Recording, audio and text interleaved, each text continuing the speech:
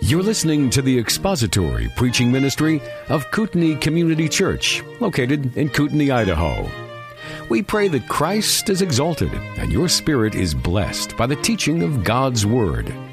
For more information about Kootenai Church, please visit us online at kootenaichurch.org.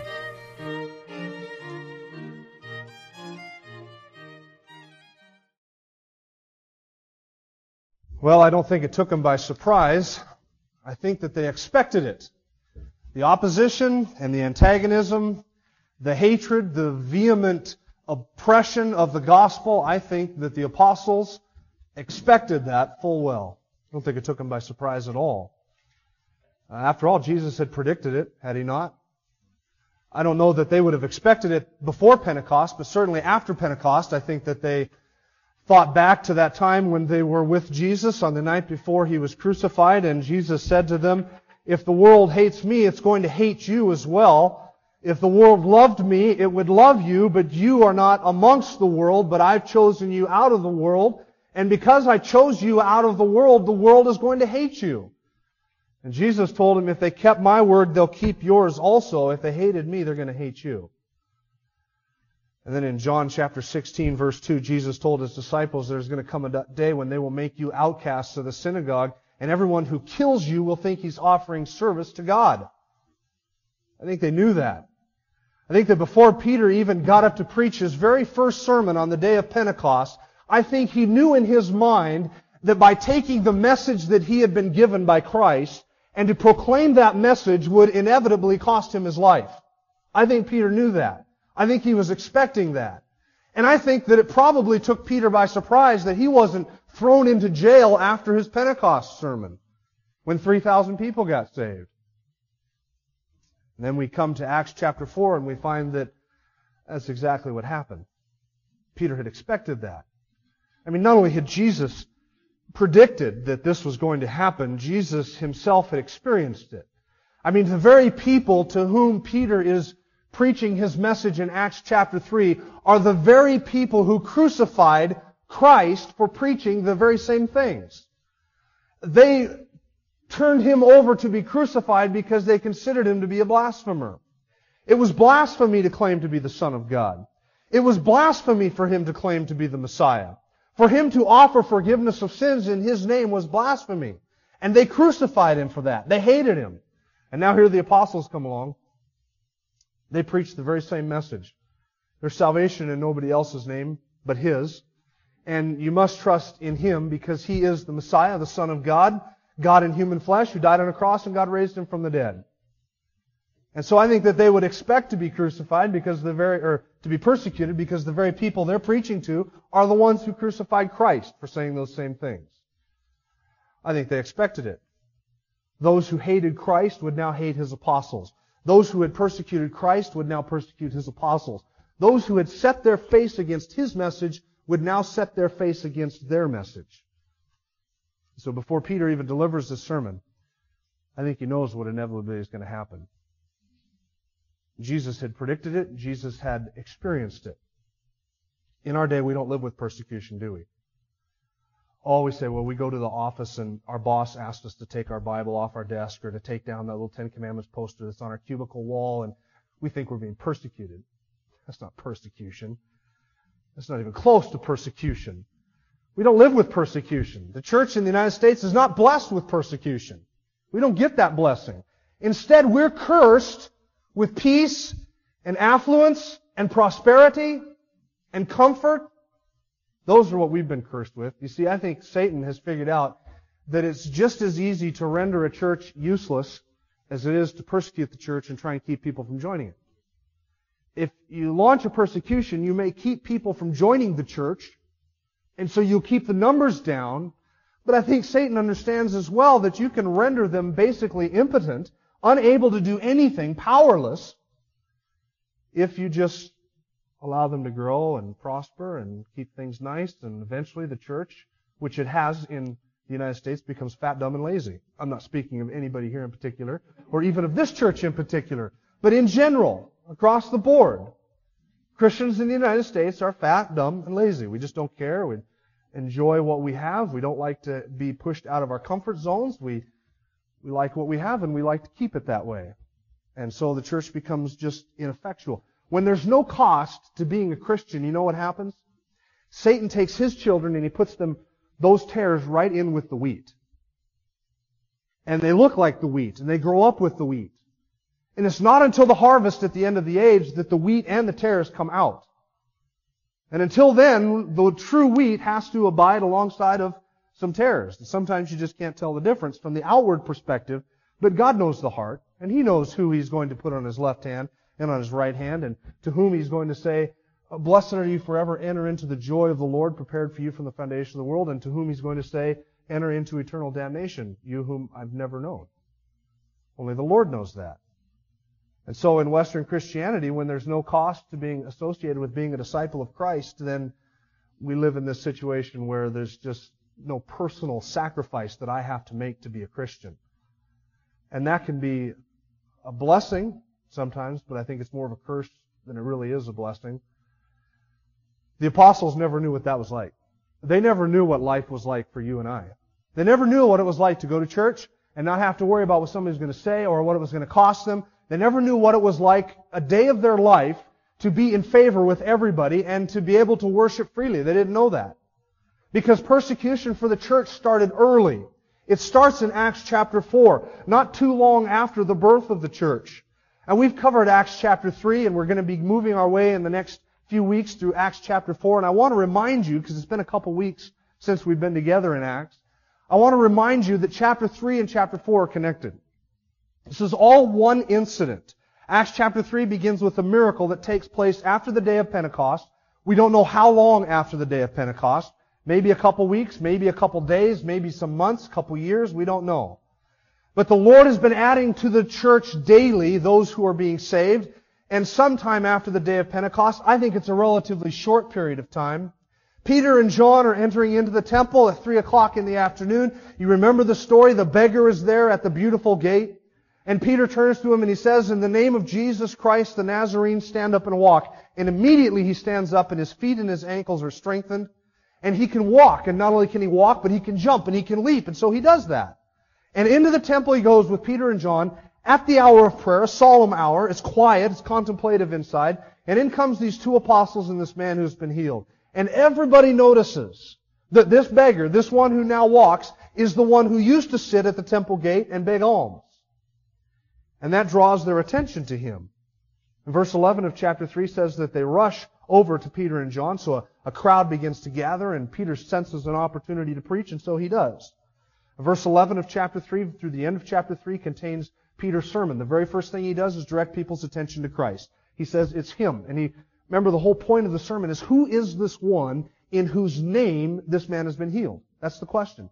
Who is this one? Because Peter said, "In the name of Jesus the Nazarene." Well, who is He? Peter answers that by referring to Christ by all of those names. He's Jesus, He's Christ, He's prophet, He's servant, He's Prince of Life, and He is the Holy and Righteous One. All of those names He uses to describe Christ.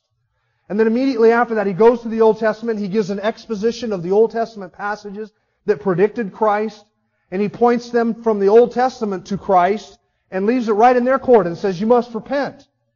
And God is going to bless you by turning you from your wicked ways.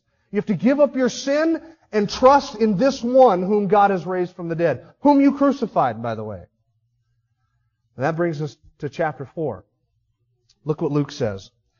"As they were speaking to the people, the priests and the captain of the temple guard and the Sadducees came up to them, being greatly disturbed because they were teaching the people and proclaiming in Jesus the resurrection from the dead. And they laid hands on them and put them in jail until the next day, for it was already evening. But many of those who had heard the message believed, and the number of men came to be about 5,000. First instance of persecution in the book of Acts. There was some resistance and opposition to Christ and the disciples, and of course they persecuted Christ by putting Him to death, and would like to have probably done the same to His disciples, but they figured that once they put this leader of the whole thing to death, that would take care of this movement. And of course they weren't counting on the fact that He would rise from the dead, which He did. And so once the church starts, now they've got a whole other issue. They've got not just one guy that they've got to deal with, one preacher, but they've got 12. And they've got 12 preachers who are gaining converts at a very rapid rate. So this has to be dealt with. So chapter 4 introduces us to the concept of the persecution of the church. And we're going to notice 4 things. First of all, I want you to notice the people who are involved in the persecution. That's in verse 1. Luke says as they were speaking to the people. That means that Peter's sermon was interrupted. Peter wasn't done. They weren't sitting around having coffee and tea and in bust this group of people to persecute them. That's not how it happened.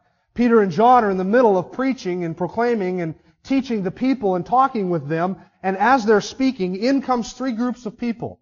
The priests, the captain of the temple guard, and the Sadducees. 3 groups of people. Now they say that politics makes for strange what?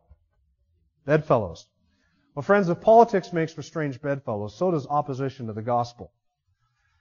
I find it interesting, the 3 people that end up persecuting these early Christians. Look at that. First of all, you got the priests.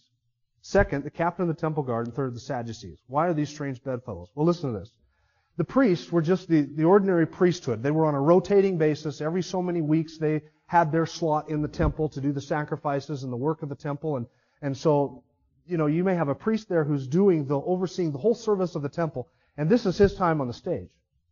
This is the priest's opportunity to do the sacrifice, and he's been waiting for this and preparing for this for weeks. I think it's 24 weeks. Every 24 weeks they got their shot at the temple service.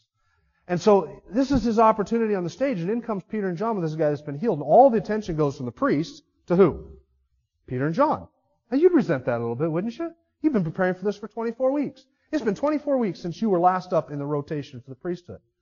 And now all the attention's off of you. And they've kind of disrupted your whole service. Now the priest, his job, he was there because it's 3 o'clock in the afternoon. He's there for the sacrifice. He's there for the hour of prayer. It's his responsibility to oversee all of this. And there's more than one priest, of course. There's a group or a family of priests who have this responsibility. Second's the captain of the temple guard. He is second in command to only the high priest. And his job, his whole responsibility, is to oversee the peace in the temple precinct. He has the responsibility to keep the crowds in order, to keep everything so that there's no crime that's going on, there's no rioting, there's no disruption. He is given the responsibility for keeping the peace within the walls of the temple. He's the captain of the temple guard. Now he shows up. Luke doesn't tell us whether he did or did not have other guards with him. But we know that at least the captain of the guard is there. Why is he there? Well, this whole crowd is gathered around Peter and John. And Peter and John are teaching some things that the crowd has never heard before. And the crowd maybe is not necessarily friendly to. So you can imagine that the captain would begin to say, well, I want to put down a riot before the riot happens. Because all these people have gathered around Peter and John. And it's been a huge disruption to have this guy healed. We don't like disruptions. But the healing of this man has caused a disruption. So he shows up. There might have been some other temple guards there as well. We don't know, but we know at least the captain was there. The third group, and the most interesting of these groups, is the Sadducees.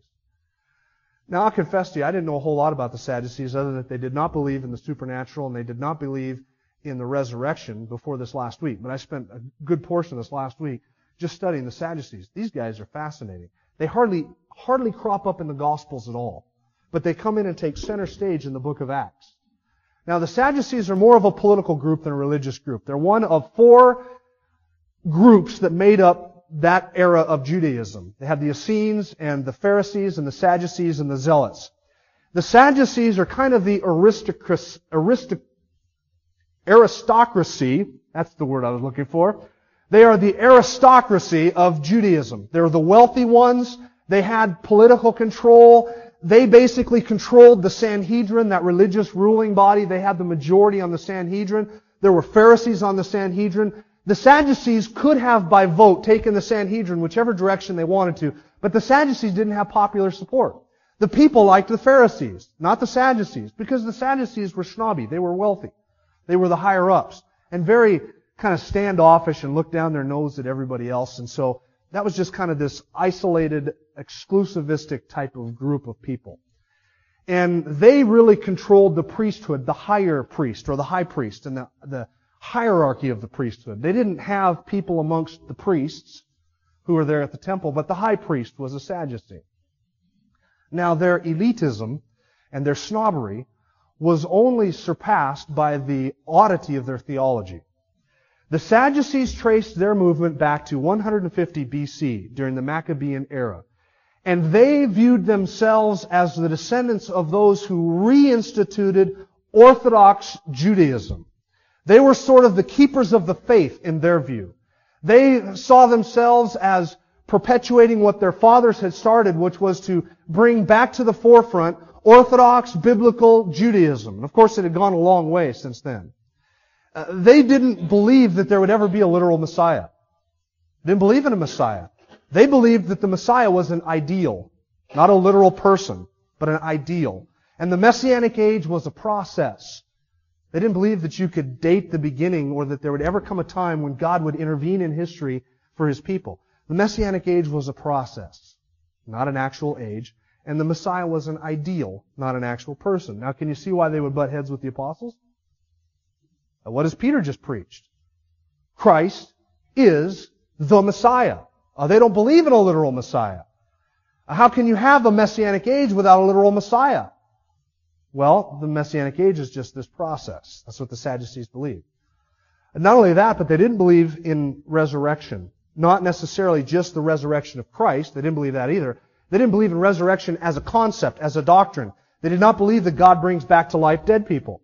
They did not believe that at the end of time, God was going to raise all men, some to everlasting life and others to everlasting damnation. They didn't believe in eternity. They didn't believe in life after death. They did not believe in a resurrection in which there would be rewards and punishment based upon what we do in this life with God. They didn't believe that. They didn't believe in eternity, heaven, or in hell. They didn't believe in angels. They didn't believe in spirits. They didn't believe in a spirit realm or in Satan and his demons. They didn't believe in any of that. They only took as Scripture the first 5 books of the Old Testament. Genesis, Exodus, Leviticus, Numbers, and Deuteronomy, the books of Moses. Everything else to them was secondary. But they elevated the Pentateuch above all of the rest of the Old Testament. And they were always at opposition with the Pharisees because the Pharisees believed everything that the Sadducees didn't, and the Sadducees didn't believe anything that the Pharisees did. So throughout the Gospels and throughout time, you always had them butting heads with each other. Not only did they deny all of that, but they also denied that God was sovereign. They didn't believe that God was sovereign in salvation, that He was sovereign in creation, that He was sovereign in His providence. They didn't believe any of that. They believed that man was so free that man controlled and dictated and did everything that he willed to do, and that God took a back seat to all of that. It wasn't God that was sovereign. It was man's freedom and his free will, and man could just do anything, and God had to answer to it. That's what the Sadducees believed. They were the theological liberals of their day. Theological liberals of their day. Everything I've just described to you, you could pull out of the doctrinal statement of any liberal mainline church in the United States today. And that's a Sadducee. The theological liberals of their day. Now there was one interesting conflict that Jesus had with the Sadducees. Matthew, I think it's chapter 22. You remember the Sadducees, they came up to Jesus and they wanted to trick Him. And so they said, Moses said in the law that if a man marries and he dies without having children, that that wife, that woman, is to marry his brother so that he can raise up children on his dead brother's account. That's what the law stated. And so then they posed the question, and this is what the law says. Jesus affirmed that, and then the Sadducees said, no, here's a question. They bring up this ridiculous scenario. We have a man, there's 7 brothers among us. The first one marries this woman. He dies without leaving any children, and so according to the law, the other brother and the next of kin marries the woman, and he likewise dies, not leaving any children, and so the third one on down all the way through the 7th, and finally the woman dies. So she's had all 7 of these brothers as husbands, and then she dies. And because they do not believe in the resurrection, then they asked him this ludicrous question. In the resurrection, whose wife is she going to be? Because all 7 of these brothers had her in this life. Whose wife is she going to be? Now see, they're quoting from Moses, whom they revere, and they're asking him this question because they don't believe that there's a resurrection, and they think they've got Jesus in a corner. And Jesus said, you're ignorant of what the Scriptures teach, because in the resurrection, we do not marry nor are we given in marriage, but we're like the angels in heaven. Marriage is not an issue in the resurrection. And then Jesus does this. He quotes from Exodus, one of the books they revere, and he says, do you not know what is written when Moses said of God, I am the God of the living, Abraham, Isaac, and Jacob, and not the God of the dead? He quotes from their own book to disprove their own doctrine. And they walk away scratching their head, amazed at his teaching. That was Jesus' encounter with the Sadducees. Now look at the apostles' encounter with the Sadducees. Peter just preached a messianic message. He's preached a message in which he says there is a Messiah. He's a literal Messiah. He's inaugurated the Messianic age, and he is going to consummate that Messianic age. He's been crucified, He's been raised again from the dead, and God is sovereign in salvation because He has predestined all of these things to happen. Now, do you think that grated the Sadducees? Sure they did. Peter's just preached a message in which he attacks nearly everything the Sadducees believed. Well, they've got to stop that. And so they do. Now, what makes this strange bedfellows? Look at this. You've got the priests who believe in the resurrection, not the resurrection of Christ, but believe in a resurrection or that God gives life to the dead. You have priests who believe in eternity, that there is life after death, and that there is reward and that there is punishment. You have these priests who believe everything that the Sadducees deny. And you have the Sadducees believing everything that the priests deny. But they will lay aside all of their core beliefs to go after what? The truth. What's strange about this is that the priests would rather fight against the doctrine that they believe than and deny that doctrine altogether, join forces with the Sadducees and fight against what they believe, than have what they believe prove to be true in Christ. The resurrection of Christ proves the Sadducees are heretics. The resurrection of Christ proves that the priests are right and the Sadducees are wrong, but the priests can't stomach that. They would rather deny that they're right, not be concerned with being proved to be right, and join forces with those that they oppose in order to attack Christ. They hate Him so much, and they hated Christ so much. Friends, they're just like unregenerate man. They're willing to give up any doctrine and anything other than submit to His lordship. And that's what they do. Doesn't matter what you believe. People will abandon their core beliefs to fight against something that they believe to be wrong because they hate Christ. That's what the priests did. Those are the people who are involved in this persecution. Sadducees are an interesting bunch. Second, I want you to notice the problem with the gospel. First, we see the people who are involved in opposing the gospel. The second, the problem with the gospel is in verse 2. They were greatly disturbed because they were teaching the people and proclaiming in Jesus the resurrection of the dead. They were agitated. That's what the word translated disturbed means. It means to be stirred up. They were agitated. What were they agitated at? Two things. Number one, the fact that John and Peter taught. That was enough to do it. Here were these untrained, unlearned Galileans who were in no way connected with the priests or the temple or the ministry, and all of a sudden all of the focus from the temple worship has been drawn to them. And this agitates them, that these two men who are unlearned and untaught would dare to set themselves up as teachers of the people, particularly teachers in religious matters. And that galls them. And it galls them not only that they taught, but also the facts that they taught. Look what it is that they taught. They were proclaiming in Jesus the resurrection from the dead. That stuck in the throat of the Sadducees. They couldn't accept that. They couldn't accept that, and neither could the priests. You see, if these Sadducees and the priests and the temple guard have one thing to commend them, it's this. They understood accurately the implications of the resurrection. They understand that. They know that if Christ is risen, He is the Messiah. Now, in the back of their mind, they know that that tomb was empty on the third day. They know that the disciples could not have stolen the body. They know that the guard that was at the tomb did not take the body. And they know that there's never been a body produced. And they also know that there are hundreds of eyewitnesses who say they saw the risen Christ. All of that. The Pharisees, the Sadducees, the priests, the captain of the temple guard, they know all of that. But they also know that if He is risen, then He is the Messiah. If He is risen, then He is the Son of God. If He is risen, then He is who He said He is. He is God in human flesh. And they also know that if He is risen, then He will also one day raise up all men, some to everlasting life and others to everlasting damnation. He will raise up all men, and He will raise up some to eternal life with Him and others to eternal separation from Him, depending on whether you will trust Him for salvation or whether you reject Him. They know that if Christ is risen, the Sadducees are heretics. They're wrong. And they don't want to give up any of that. And so they're going to fight against this. What is it that galls them? Paul said it, Acts chapter 17. He said, God has appointed a day on which He will judge the world in righteousness through a man whom He's appointed, and He has furnished proof to all men by raising Him from the dead. That's Christ. There's coming a day on which God will judge all men through Christ, and He's furnished proof by raising Christ from the dead. And they know that if Christ is risen, then they will stand before Him. And so they hate the fact that Peter and John are preaching in Jesus the resurrection from the dead. And the priests don't want to be proved right about resurrection on this point. They don't want demonstrated once and for all to the Sadducees that God does raise the dead, and here's the evidence He raised His Son, Jesus Christ, from the dead. They don't want to give that ground. So they join forces to oppose it. That's the problem with the gospel. That was the problem with their preaching. It revolved around the resurrection. Third, I want you to notice the persecution of the gospel, and that's in verse 3. And they laid hands on them and put them in jail until the next day, for it was already evening. They laid hands on them. The word is used, the word means literally to throw yourself upon somebody. It's used to describe waves that come crashing in against the bow of a ship. That's how the word is used. It carries with it a very violent idea, a very aggressive idea.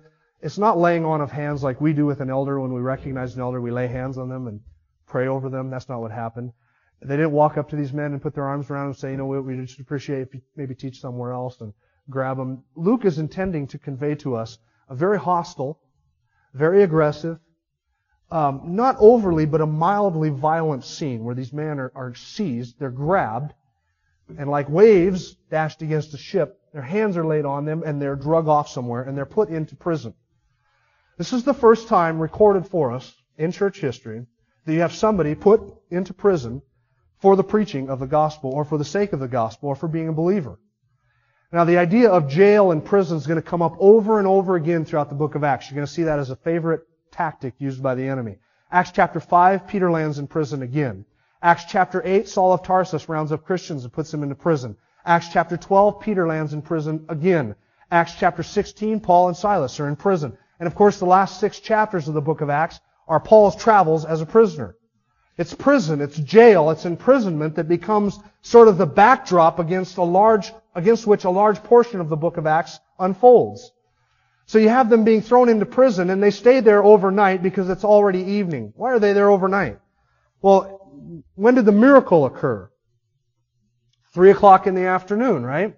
So by the time they get into the temple, a crowd gathers, Peter delivers his sermon, word starts spreading that this is going on, and they notice that there's a mob there, and people kind of go over, and they gather a crowd. By the time the priests and the Sadducees and the temple guard catch on, and they arrive there, and they hear what's going on, they seize them, and they put them into prison. It's too late to convene a trial. It's too late to call the Sanhedrin together, and besides, the Jews had a law against nighttime trials. Couldn't have a trial at night. Actually, they violated that law in one instance. Do you remember what it was? And they crucified Christ. You see, they hated Him so much they'd convene a trial at any hour of the day just to get rid of Him. So they had a nighttime trial. They broke their own law, had an illegal trial to try Christ before the Sanhedrin just because they hated Him so much. But with the apostles, they're not willing to break the law because they hate them, but probably not as much as Christ. So they put them in prison, which sends a message to them, right? You're going to keep teaching like this? You spend a night in the slammer. You see how you like that. It'll cool you off for a little bit. Give you some time alone to think about some things. And so they do that. They spend an evening in jail. Luke says in chapter 4, verse 4, "But many of those who had heard the message believed, and the number of men came to be about 5,000. That, my friends, is the progress of the gospel. The people who oppose the gospel in verse 1, the problem with the gospel in verse 2, which is the resurrection, the persecution, they get thrown into jail, and now in verse 4, the progress of the gospel. Luke does not want us to get pessimistic here. And so he says, a number of those who heard Peter's message believed, and the number of men came to be about 5,000. Now remember back in Acts chapter 2 what the number was who initially believed? 3,000, right? Well, the end of Acts chapter 2 says the Lord continued to add to their number daily those who were being saved. So that 3,000 just started to grow and to grow and to grow. It got to a point where they stopped numbering everybody in the church and they just numbered the men. And that's where we're at right now. Luke says the number of men was about 5,000. That would represent maybe households or family groups. So if you have one woman for every man on average in the early church, by the time this happens, you have a minimum of 10,000 people who are believers. And after this, there's never a number given as to the growth of the church. That's kind of interesting. After this event, it just grew to the point where they stopped numbering it. There was no accurate figure. But throughout the book of Acts, Luke gives us these little glimpses as to the continual growth and the continual spread of the church. Listen to this. Acts chapter 5, we read, "All the more believers in the Lord, multitudes of men and women were constantly added to their number."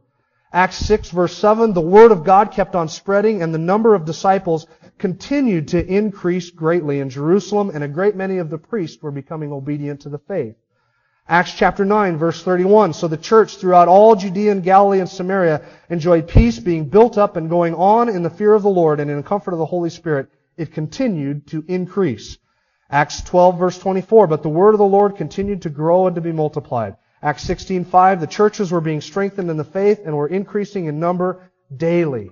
And Acts chapter 19 verse 20, "So the word of the Lord was growing mightily and prevailing." Now what do you get from verses 1 through 4? Let me close by suggesting two things. First of all, this.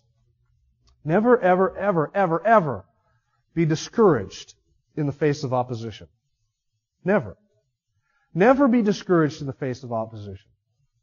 Peter's point is, a great many of those who heard the message believed. Yeah, Peter and John are in prison, but don't be discouraged by that. Be encouraged by the fact that what they did caused the gospel to go forward.